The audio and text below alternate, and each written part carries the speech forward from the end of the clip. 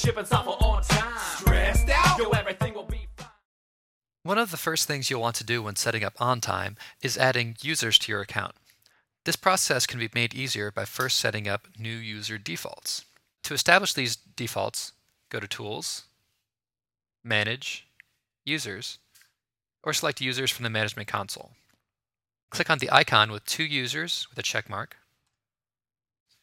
You can choose the domain name and how you want to generate their email address. Here you can choose different options and even view examples. We'll choose the first name and the last initial. You can also choose to copy user settings from other users. This copies things like the size of your windows, the sliders, which tabs are open, as well as everything available under user options. This has nothing to do with security roles, it only controls the way that OnTime looks for those users. This does also copy over email signatures, so make sure that if you do copy user settings, that this is set to something generic that would work for all users, or is left empty. You may want to create a user as a template that has settings that are universal and will not change. If this user account is set to inactive, it will not take up a license, and you can always have a sample user in case one of your team members changes his and her settings and has to go and reset them.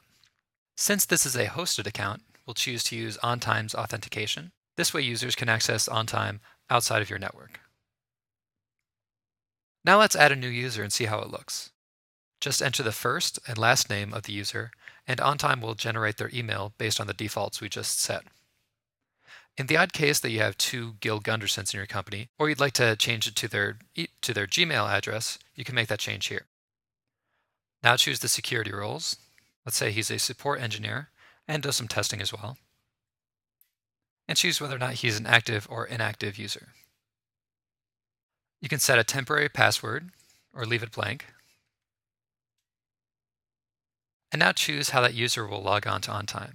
Keep on mixed mode license. Specific licenses were for legacy versions of OnTime. And choose whether or not you want them to connect through remote server or use the iPhone client. Just note that if you force users to connect through the remote server on your hosted account, they will not be able to log in using the web interface. Using these defaults will make adding users to your OnTime database a quick and easy process. Thank you for viewing.